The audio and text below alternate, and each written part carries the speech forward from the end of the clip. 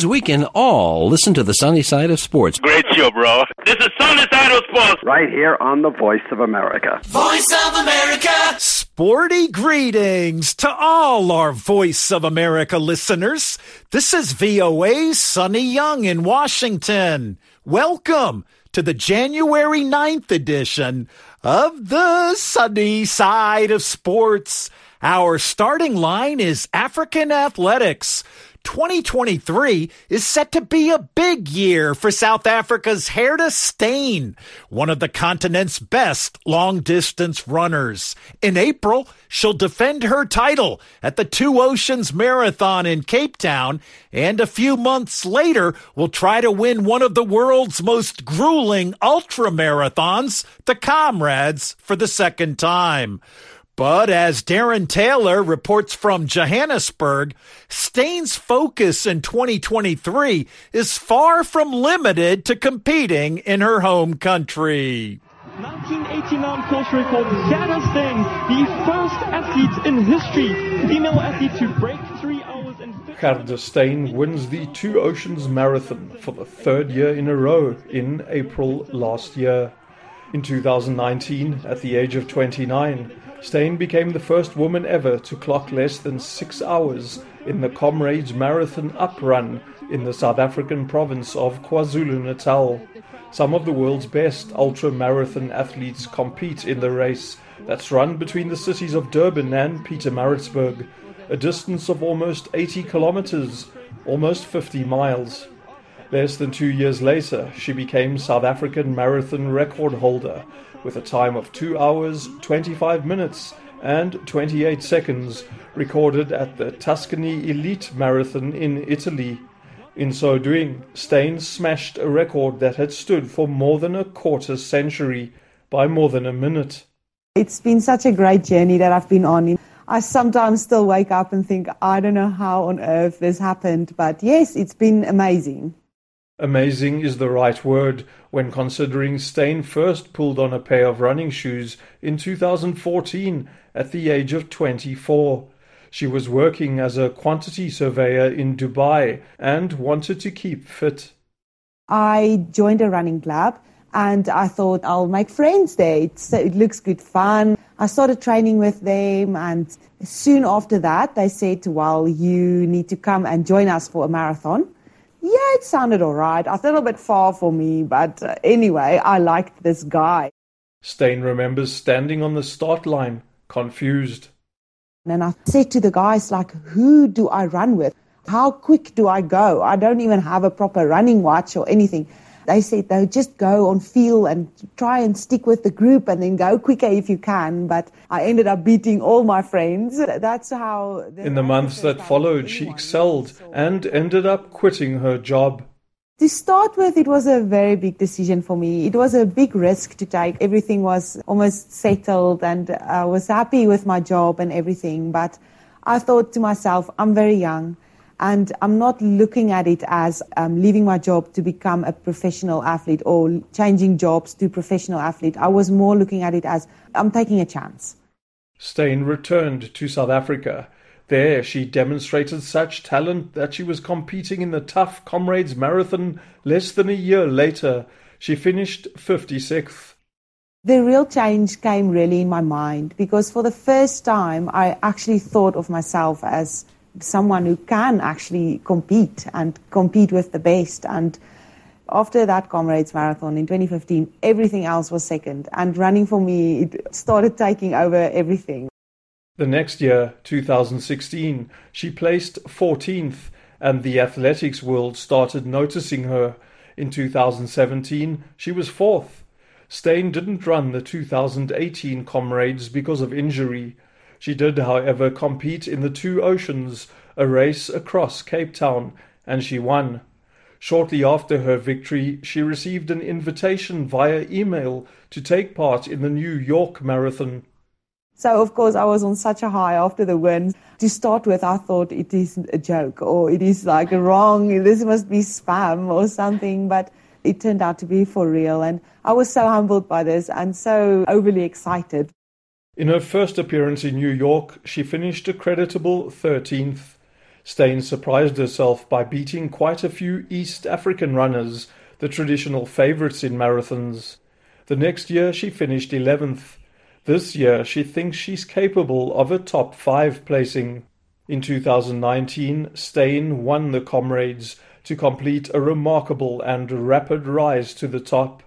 She competed in the women's marathon at the 2020 Tokyo Summer Olympics, ending 15th out of 88 runners. 2 of her major targets this year are improving her previous showings at the London and New York marathons. Steyn was 7th in London in 2020. This year, she wants to be on the podium. For the Sunny Side of Sports, I'm Darren Taylor in Johannesburg. Thanks, Darren. Elsewhere in African athletics, one of the greatest distance runners of all time, 3-time Olympic champion Tirunesh Dibaba of Ethiopia, is set to return to competition on Sunday, January 15th, after a long layoff of more than 4 years.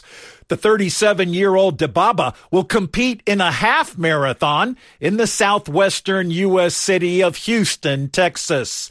She told reporters after giving birth to a second child in 2019 and then battling COVID-19, she's ready to add another chapter to her illustrious running career. Dibaba says her training has been going well ahead of the Houston race. In addition to her 3 Olympic gold medals, Tirunesh Dibaba has won 5 World Championship gold medals on the track. You're listening to the Sunny Side of Sports on the Voice of America. Prince Nesta says Algerian captain Riyad Mahrez and Egyptian star Mo Salah both scored goals over the weekend in England's FA Cup competition. Prince has that story and much, much more in another extra spicy package of European club football news. Sporty greetings, Prince. Sporty greetings to you too, Sunny. Goals from Algerian captain Riyad Mahrez, Julian Alvarez and Phil Foden gave Manchester City a 4-0 win over Chelsea in the 3rd round of the FA Cup. The result adds to the pressure on Blues manager Graham Potter, who has now lost 6 out of 9 matches in all competitions. The loss also marks the first time this century that Chelsea have found themselves out of the 4th round fixtures. The under-fire manager assessed his team's performance. We suffered against a very good opponent. We're not in a fantastic moment ourselves. To Manchester City, you expect to be out of possession a while, but we couldn't really affect their backline as much as we'd like. We didn't play as well as we could with the ball, but we conceded a goal from a set play. It's a direct free kick and it's a great strike, and quickly a penalty, and then it's 2-0, and then you're stuck between trying to chase the ball, get the ball back against a team that can really open you up. So it was a tough afternoon for us, and we're disappointed, of course, with the result, and we're disappointed with the performance. Manchester City boss Pep Guardiola also shared his thoughts on the match. From the minute 1 until the end, we make an incredible, intense game against a top side, and we improve our game from the last game we played against them 3 days ago. So next round, FA Cup, next competition. So happy to still be there. Guardiola's team will play the winner between Arsenal's tie against Oxford United, which is scheduled to be played on Monday. Liverpool also earned a 2-2 draw against Wolverhampton Wanderers in the FA Cup tie played at Anfield. Egyptian playmaker Mo Salah and Uruguayan striker Darwin Núñez both netted for the Reds, while Goncalo Guedes and Hechan Huang were all on target to ensure Wolves earned a replay at the Molinex Stadium. Here's Liverpool manager Jurgen Klopp's reaction to his team's performance. We started really well in the game. Did exactly what we wanted to do. They had until 23, 24 minutes. I don't think they had anything. Had to work a lot to defend us. We played around. We played through their formation. Could have done better. That's what we wanted. We had good moments when Cody, especially when he was a bit more inside, and we opened up the wing for Robbo. Then all of a sudden we're 1-0 down. That impacted the game. Could see it. They got more confident. Caused us still these kind of problems with counter-attack, quick attacks, these kind of things. When you score a super equalizer, I think that was a fair result for the first half, minimum for us. And then second half, again, dominant, but always tricky with their counter-attacks. When they played football, let me say, okay, the general subject of this game is that we didn't win enough decisive challenges. That's how it is. England's keeper Harry Kane netted his 17th goal in all competitions this season as Tottenham Hotspur secured a 1-0 win over Portsmouth to advance to the fourth round of the FA Cup. The 29-year-old has now scored 265 goals for Spurs and is just a goal shy of Jimmy Greaves' record, which has stood for more than half a century. Spurs assistant manager Christian Stellini had this to say about his team's performance. Very good game, tough opponent team. They play very compact. They close the space. In the first half, they were close to be perfect. We expect this type of game, but they were so tough. And so it was a good game in the FA Cup, because when you play against team from League One, you expect this, but they were so good. And this is good for the game, and we enjoy more if we play against this type of team. We had the control of the game for all the 90 minutes, but we didn't create many chances in the first half because they were so compact, and we were maybe focused not to move the ball quickly. In the second half, we tried to stretch them and to create the space in the middle, maybe using player to move and to change position, and was good for Skippy and Harry to have two great chances. That's Spurs manager Christian Stellini sharing his thoughts following his team's win over Portsmouth in the FA Cup third round. England striker Marcus Rashford also scored for a fifth successive game as Manchester United under-deserved 3-1 FA Cup victory against Everton at Old Trafford. United manager Erik ten Hag assessed his team's performance. Great performance. Staying in the game, but I think it was from the first minute in the game.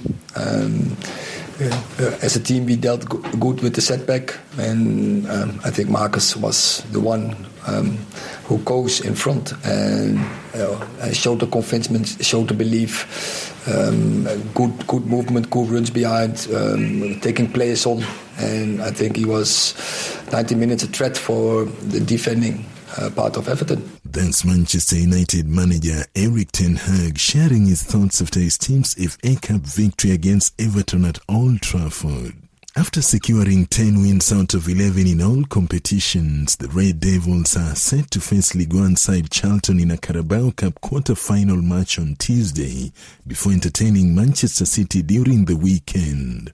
Moving on to the French League, French striker of Cameroonian descent Hugo Ekitike, Carlos Soler and Yohan Barnett all registered their names on the score sheet to help Paris Saint-Germain secure a 3-1 win over third-tier Châteauroux in the French Cup round of 64. The Parisians rested their star player including 7-time Ballon d'Or winner Lionel Messi, French striker of Cameroonian descent Kylian Mbappe and Brazilian superstar Neymar. In other fixtures, Angers beat Strasbourg on penalties after a 0-0 draw at regular time, while Lyon beat second division Metz 2-1 at home. Monaco blew a 2-0 lead against second-tier Rodez before losing on penalty kicks following a 2-2 draw at regular time. The Red and Whites could have secured victory in the shootout, but Russian midfielder Alexandra Golovin failed to find the back of the net after blazing it short over the bar. 10-time French Cup champion Marseille managed to cope with an early sending off to secure a 2-0 win at fourth-tier side Hayes.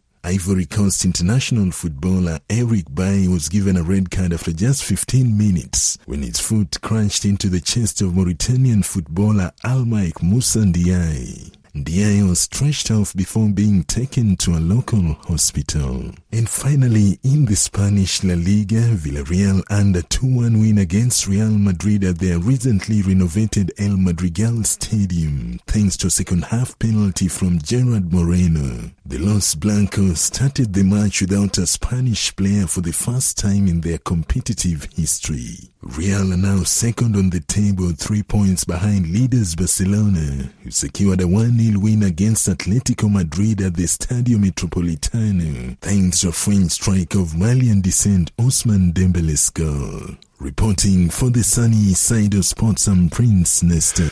Thanks, Prince. We heard from Chelsea's under fire manager, Graham Potter, at the top of Prince's report. Potter says Chelsea's American striker, Christian Pulisic, will be sidelined for at least 2 weeks with a knee injury. Potter says Pulisic hurt his right knee while attempting a shot last Thursday against Man City. Hello, this is Heidi Adams, host of Straight Talk Africa. Join me to explore what is now and what is next for African society, culture, and politics. We'll go behind the headlines to analyze the news and emerging trends shaping Africa today. Straight Talk Africa, every Wednesday at 18:30 UTC.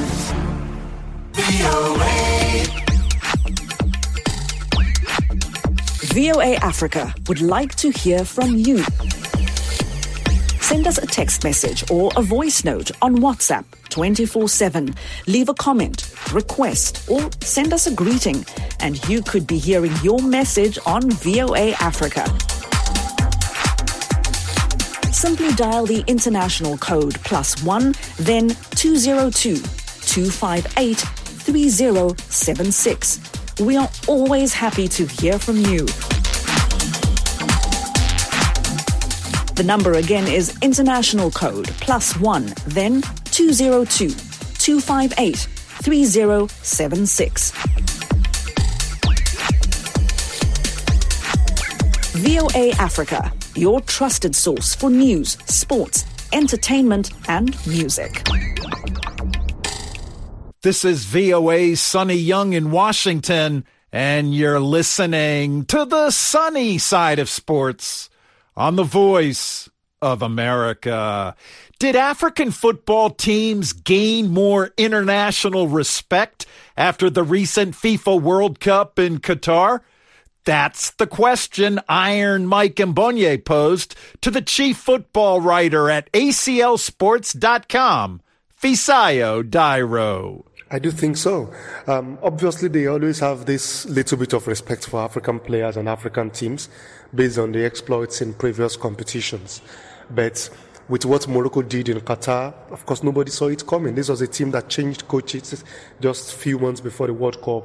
And they were able to go all the way to the semi-finals. Even the semi-final game they lost to France, a lot of people believed that they deserved better than what they got in the game. So this is a mark. It is remarkable for Africans and for the entire world. They know that Africa is here to make a statement. We've had sub-Saharan African teams excel at the World Cup level to the quarterfinal stage, the likes of Cameroon, Senegal, even Nigeria Super Eagles, although we've never passed the second round. They've always shown glimpses of what they're capable of doing. But what the Moroccans did in Qatar was enough to raise a new form of awareness to the soccer globe that Africans are definitely not what they used to be anymore. The next World Cup will be co-hosted by the USA, Mexico, and Canada in the year 2026. And we understand that the format has changed to 48 teams now, and that Africa will have 9 slots. Do you think that the 9 representatives of Africa will have this kind of challenge or the kind of a responsibility or huge task, given the record set by Morocco, to excel at that World Cup? Absolutely, because Morocco have always been some sort of trailblazers for Africa at the World Cup. They were the first African team to reach the second round of the World Cup in 1986. And ever since, in every tournament, African teams have always taken after them. In 1990, Cameroon got to the quarterfinals. Nigeria were just 3 minutes away from the quarterfinals in 1994. Before they lost to Italy, they got to the second round. 98, Nigeria were in the second round. 2002, Senegal in the quarterfinals. So definitely what the Moroccans have done now, have told the rest of Africa that it is achievable. You know, these days, African football fans and teams have cowered to what the Europeans do, because we have been inundated with lots of European football. So we see them as superior. We watch their leagues week in, week out. So sometimes we tend to believe that we can't achieve what they are achieving. But what Morocco have done in Qatar with the players, they are players playing in Morocco, they are players playing in Qatar, they are players playing in lower teams of France, Spain, and they were able to confound players playing in the top leagues of Europe. This is the message that African teams will embrace. Any team that gets to the World Cup in 2026, they want to believe that if Morocco could do it in an unfancied way in Qatar, they could always do it. And I believe that now that Morocco have broken that jinx by being the first African team to get to the semi-final, very soon we'll see more African teams getting to that height. Fisayo, you covered the World Cup in Qatar, and you also covered the 2018 edition in Russia. Looking at the two World Cups, or the two finals you've covered, what were those remarkable things about African players, or those outstanding players that you saw in 2018? Did you see outstanding players in 2018? Did you also see outstanding players in the 2022 World Cup in Qatar? Yeah, there will always be outstanding players in every competition, and in a tournament like the World Cup, which is the apex of soccer in the world, players always want to come and distinguish themselves. Yeah, in 2018, Nigeria were there as well. So Ahmed Musa, for instance, was one of Nigeria's best players in that competition, scored a couple of goals for himself and did well. And in some the other African countries as well, although Africa could only also get a team to the next round, but even Morocco, they managed to win at least a game in that competition as well. But when you look at 2022, more African teams, we had more than one African team in the next round. We had Senegal and then Morocco. So for players like as Hakim Ziyech, for players like the Moroccan striker En Nesri, their top striker in the competition, and of course Ghanaian Mohamed Kudus, who, although Ghana could not progress beyond the group stage, he did enough. Now a lot of clubs in Europe are trailing him for his services. These are some of the players that will always bring their A game to the table when it's the biggest football event in the world, and that's what I saw in Qatar. In Russia, maybe not. Africa did not get that kind of participation, that kind of performances that they had maybe in 2014 or in 2010, when just a spot kick prevented Ghana from getting to the semi-final.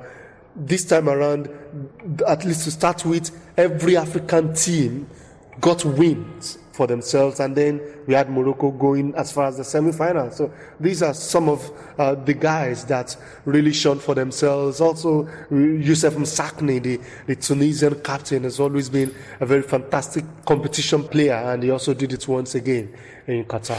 That's Fisayo Dairo, the chief football writer at ACLSports.com. And Fisayo spoke with Iron Mike Mbonye in Port Harcourt, Nigeria. Sporty greetings.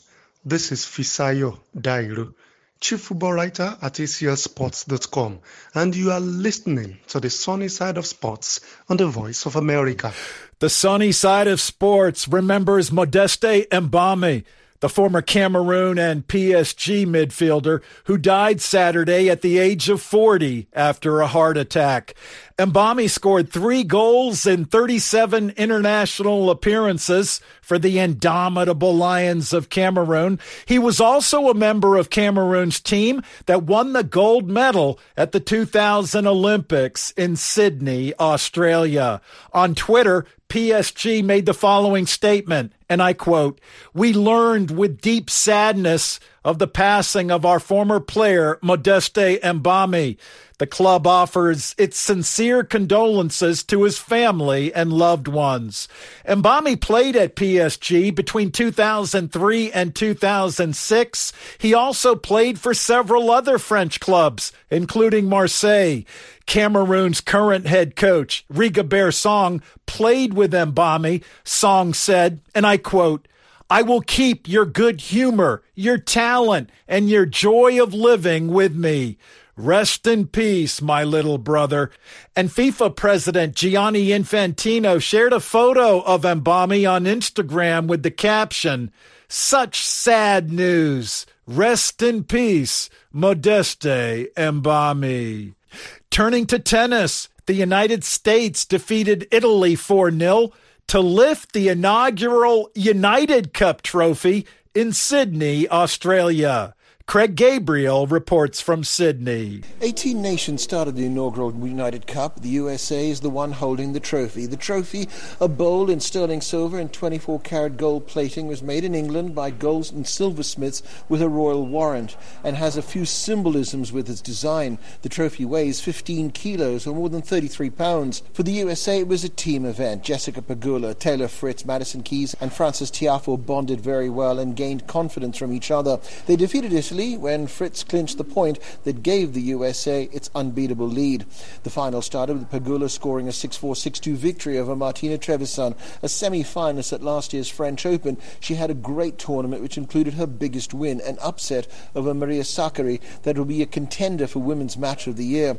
However, against Pegula, Trevisan was not able to reach those heights, although there were some moments when she did. Overall, Pegula delivered on her mantra, which is determined. I had an incredible year last year. I don't think I really am putting pressure on myself to duplicate that year because I think it was very special and something that probably won't be duplicated, but I feel like I have different goals this year. And I feel like I kind of am resetting the year, going in as it's a new year, because it is a new year and you never know what's going to happen and you never know how you're going to feel, or, it's just a different, totally different type of challenges and goals than I had last year. So I'm just going in as it's a new year, and it's been amazing to spend time with these guys and start the year like this. It's been super fun and already super memorable, and something I won't be able to duplicate the following year. So I don't really think you can compare year to year. Everything is different, and there's always new challenges, and I think that's what tennis is, and sports in general is always going to bring. You're always different challenges every single year. So I don't really look, rankings, points, money, whatever it is. You just got to take it day by day because it's a long year. Then Frances Tiafoe beat Lorenzo Musetti 6-2, the Italian succumbing to a shoulder issue, and he retired.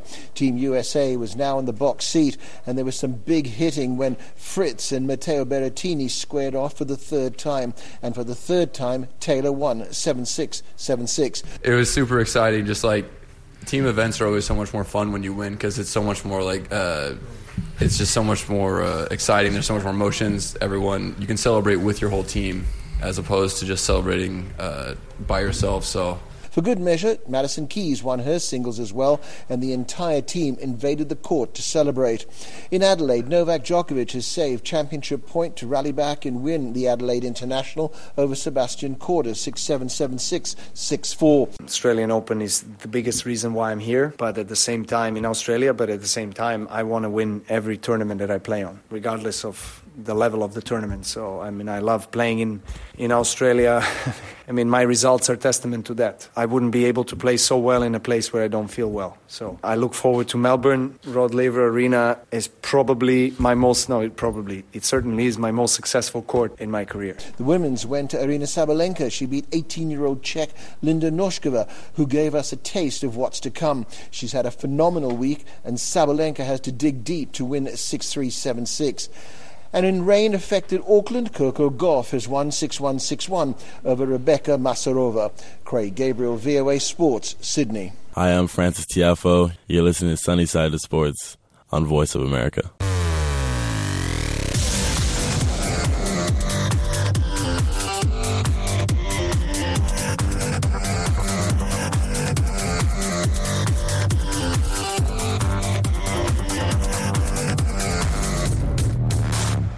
And that wraps up the January 9th edition of the show. Thank you for tuning in.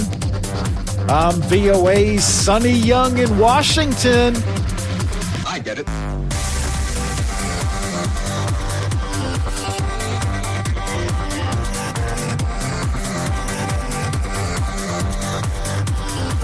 And that's the sunny side of sports.